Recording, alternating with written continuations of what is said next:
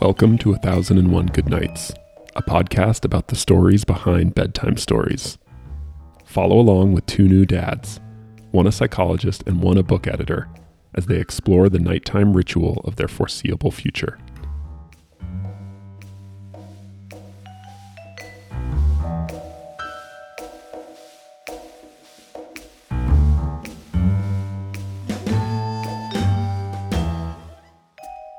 Hey, Ben. Hey, Nick. How do you feel about Blueberries for Sal? I am a fan, both of Blueberries and Little Sal. Good. Let's take a tremendous mouthful then, Such a good line. as they say. All caps. Or not all caps, capitalized, tremendous mouthful. So were you familiar with this book growing up? You know, I think my mom gave this to us right after Elena was born, and I have like some like really vague memories that might be fake memories of it, but that's about it. I don't have strong memories of it as a kid. But this is kind of like in the, I don't know, close to 5-year history of me having kids. This is about as close as it comes to kind of like a steady classic. Like we've had this from the beginning, and it's got sort of like consistent popularity over the years. Tried and But true. I don't. Did you have this in your childhood? No, I don't think so. Though once again, when we can talk about this, it feels like other books that I read as a kid, not even necessarily picture books, but even the illustrations kind of seem like they could have been taken. I inherited a bunch of 1950s adventure stories from my mother. Was in one of those reading clubs where they just shipped you a certain amount of books. So I have all these Oh yeah. sort of adventures of kind of uh, inquisitive Boy Scouts, and I just and this feels like or collections of stories of about young people camping, or this feels like it could be the illustrations could be taken from that, or Call Right. of the Wild, or Little House on the Prairie. There's something like it suits the story really well, but the style could also suit a different story really well. Do you ever get that sense when you're Mm-hmm. reading this? Yeah, absolutely. And then I am familiar with, my kids might be upset that I'm doing this one. They do prefer the Make Way for Ducklings, which is, I think, Oh, maybe Robert McCloskey's like even more celebrated book. right. But not everybody can pull off, two big hits like that. It's like, I don't know, Harrison Ford doing Han Solo and Indiana Jones right in the same That's decade, true. just That's pretty guns amazing. blazing. So I think Why do you think your kid? Why has it been such a steady classic? Do you think?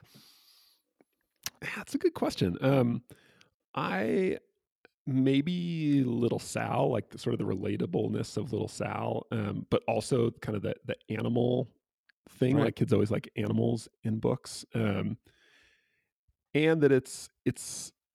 I think it's like the in terms of the length and the style. It can appeal to a pretty broad range of kids. Like it's not so dense that like little kids will just write it off right away, but Yeah. it's also not so light that older kids will lose interest in it. So I think it just captures a pretty wide range of ages. So I think that's probably.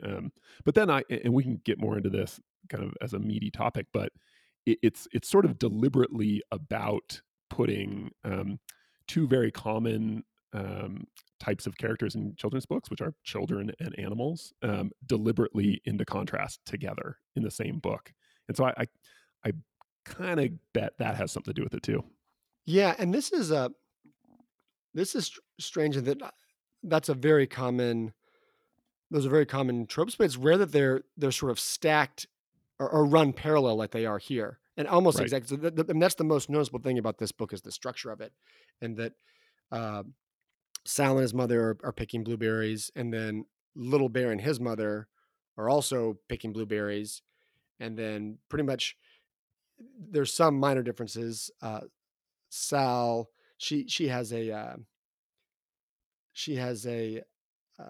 bucket, and obviously the bear doesn't have a pail, but otherwise they they'll be the same with Sal, and they'll be the same with the bears, and then they go through the same steps, and then at a certain point, there's a little swap where the bear and Sal wander off, and then each end up following the bear follows Sal's mother, and Sal follows the bear's mother, and then the mothers don't notice, and then at a certain point they notice, and then, but it's not like the bear eats Sal or anything.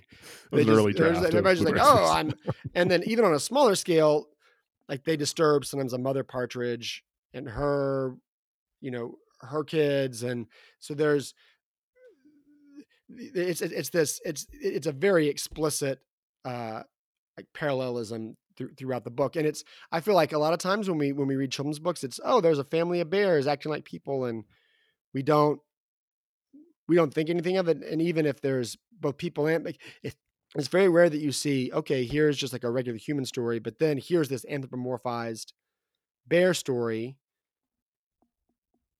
Like them, does that make you wonder, like, why are the bears acting like people, or because it's very like, it the way that like and it's also strange because there's no bleed over words. The bears and the people can't communicate to each other, right? So it's not like they're Right, part of this shared world, but clearly the bear is talking to, she says, "Little bear, where are you?" And so right. they are anthropomorphized to a certain extent. Yeah, well, that's interesting because it's like a quasi anthropomorphization, um, for both for the bears because they, like you said, like we hear their dialogue, but they're not cartoony and they can't interact with the Right. people. They look very naturalistic, but then also there's a weird like inverse anthropomorphization where the people are sort of framed as kind of acting like animals too, in a way that Yeah. they're out like on the hill in the middle of nature rooting for berries, and they encounter very similar dilemmas to the animals. So there's this Right. deliberate, um like the way I read it is it's sort of showing, and this is kind of conceptual, but it's sort of nudging you to think like, hey, like people are maybe more like animals than we think, and in Right. some ways animals are more like people than we commonly imagine, because it's sort of like forcing these two worlds together, Right. and making you kind of confront that. And I don't know, I wonder if that's part of the appeal, right? Is that it's got this, it's the other way I think about it is it's very romantic in terms of like the romanticism as a literary sort of Right. Right. Yeah. movement, in that like man as being sort of the small thing in the grander like landscape of nature. So it deliberately puts people in a naturalistic setting.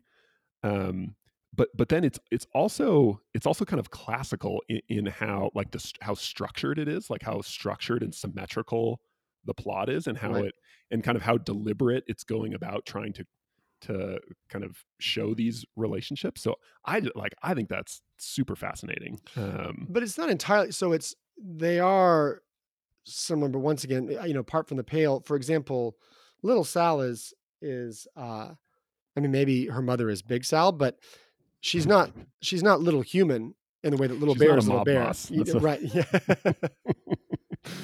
Yeah. So like, and then at the end, like the mother and Sal, like the mother and Sal leave nature, and there's that really kind of like the text story ends on the hill, but the illustrated story it sort of continues with this big spread back in the kitchen when they're canning the blueberries. right. And so the sort of formal structure of the two, like text, Baron Sal, that stops, but then you get this really I would say that that's probably the most detailed drawing, in the book, Definitely. is there at the end.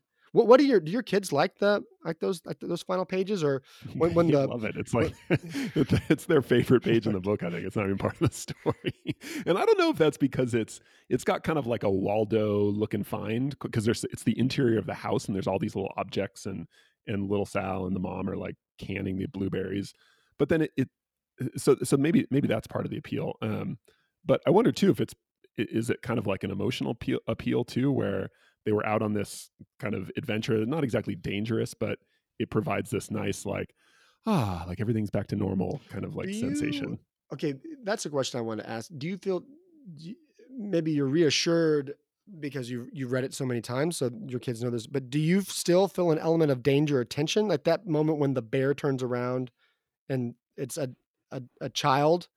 Like, is Well, there that's so I think that's part of what's so brilliant about this book is that it creates this line that is somewhere in between tension and danger. It's not exactly dangerous. Like when the mama bear sees little Sal. Like I don't think you feel like she's gonna eat Sal. Like and my kids don't get like scared or like I remember when we first started reading, they weren't like visibly worried. But it's also like this is not a normal situation, and we should probably both just kind of back away slowly. right? Well, I mean, there is tension. There's alarm in the bear's face. Yes, But it's not like so. It's not like the bear is like a Pooh Bear or like some kind of cuddly no, I don't know, like you say, cartoonish creature. They're like, oh, now they're just gonna, or Baloo or something like that. This is, I mean, this is it's definitely a wild animal. right, right, Even if it's a wild animal with a very human look of concern and oh no, you're not my kid, like the look that parents have on their face when they turn around, or right, right. and like it's like somebody else is like holding on to their leg and their kid has wandered off into a different aisle of the supermarket. Um, but But it also doesn't feel totally dangerous, right? that's Like right. it That's right. But, oh, well, that's something that, and it's, I feel like we've talked about this a little bit before, but I think I told you, Jack and I've been watching some of these nature documentaries, oh yeah. and where there are definitely consequences, and it can be kind of a grim world. But he's often trying to figure out. We watch uh, one on the coral reef, and it's are the sharks the bad guys? And there's a lot of times when sharks and dolphins and fish are all hovering in the same frame, and they're not necessarily antagonistic, or there's no real villainy or malice afoot, but there is a sense of they're slightly uneasy, kind of occupying the same space. And so Jack will say, "Oh, are they going to do anything?" I don't know, but it's kind of a tense situation, man. Like it's Right, volatile. There's a certain like volatility to it. I right. think that probably it seems like the sharks aren't interested in eating right now, or there's something that's kind of keeping them. They're not in some kind of feeding frenzy, but I don't know. Probably those fish are going to swim a different direction. I don't know. Well, I think that's if you and maybe this is too much projecting on my part, but if you were to sort of project a like a vision for this book in terms of kind of a I don't know a message or an ideal, it's this kind of like cautious coexistence between man and nature, right? It's not just sort of the modern like project of we're going to kind of dominate nature and bend it to our will, but it's also not the completely romantic like man is this tiny little speck in the grand scheme Right, of nature and everything is sort of overwhelming and dangerous. It's this kind of like not without tension middle ground of we can sort of coexist, but you also have to be kind of careful. right. Do you when when you're reading it, do you mind essentially reading the same thing, like the same thing twice? You mean that it's like two stories in parallel? Yeah. So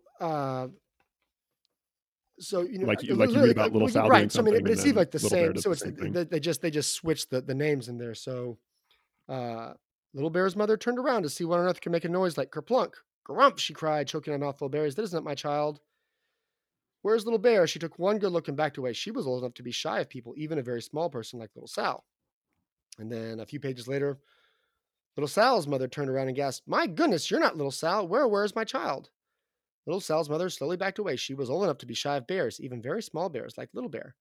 So I mean, it's Yeah, is that and do your kids enjoy? I think my kids enjoy, like they know, like they recognize that the form that it's going to be repeated, and that like they enjoy kind of being able to plug in like the new set of circumstances. I agree. I think my kids really like the repetition. I think I don't mind it at all because I think, and this is one thing this book I think really does well is it balances like the text and the narrative really well with the visuals. Right. Like they both have like kind of equal weight in that if the visuals were, even if the visuals were just full color instead of being this kind of like blue monochromatic thing, the like the visuals could kind of like outweigh the Right. text. And if it didn't have such a kind of compelling, interesting visual style, like sometimes it's very close up and it's very intimate, and then sometimes there are these like grand sweeping vistas of the mountain.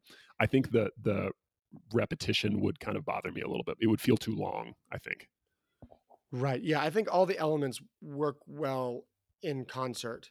And that's also how it helps kind of balance, not that, not seeming like it's too cartoonish or seeming like it's this, oh, here's man's, like you said, the speck and the insignificant speck, because it's sort of couched in this kind of comfortable structure, and you want to see how they're each kind of, how they're each going to behave, or now it's the bear's turn, now it's the kid's turn, that kind of thing. And so that there's got to, you're already kind of looking on to like whose turn is going to be next, and what's the new scenario going to be for both parties. Right, right. Yeah, it's. Can we talk about the tremendous mouthful? Yeah, let's do it. So, and We alluded the to it other thing earlier. that like the breaks, all this stuff is going on, the relationship between man and beast, but also it's really a story about like kids and parents on like an excursion, Yeah, and the like kids are helping, like the both little Sal and the cub are helping, but they're also not really helping. Like right. Sal is eating all the blueberries, and and little bear is also, now what is it, they do have different objectives, like they're both trying to survive the winter, but the way that the humans do it is they can or they jar the blueberries, and then the bears are explicitly just like chowing down.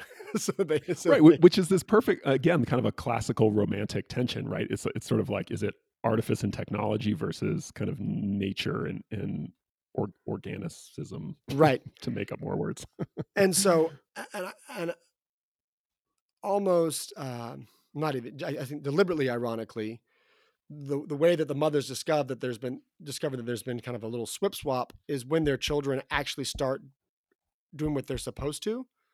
Right, So the bear hears little Sal like drop the kerplunk into the bucket, and she thinks, oh, like that's not right. The bear should just be just like stuffing, like just eat like that's an alien sound. And then when little bear um like takes takes a tremendous, and again this is like a tremendous mouthful, um like out of the human mother's pail, that clues the human mother that something's right. afoot. Okay, wait. So the tremendous mouthful, like I said, it's capitalized like a proper noun, like it's a Yeah, proper noun. What confuses me is there are plenty of words. The book doesn't use any all caps, which is probably what a modern, like a contemporary book would yeah. do to emphasize how big it is. But the book does use it like italics to kind of emphasize certain words. So what's the deal with making it a proper noun? Like, does that signify something other than just parent emphasize this a lot? Yeah, well, I don't know, and it's the only case in which that happens, right? Right, in Unless the I'm whole missing book. something. I think that that's just fun. Like that's kind of a whimsical, Right, like, kind of I don't, whimsical. Yeah. and it stands out as a result. Um, like yeah, it seems the sort. I mean, it does seem the sort of thing that like would happen often in like a Winnie the Pooh book, Yeah, like where right. you're or but yeah, it seems out of place. But then also it's a dramatic moment. So, and once again, that moment of the plot is about things being kind of out of place. So Right. Yeah, there's also, I think, at least in my edition, there are a couple like typesetting issues, mistakes, where like there's a few pages before that, it's missing a space between there's no space between two sentences, or between a parentheses in a sentence. So I wonder if I suppose it could be a mistake too, no, but that seems like a pretty prominent mistake. no chance.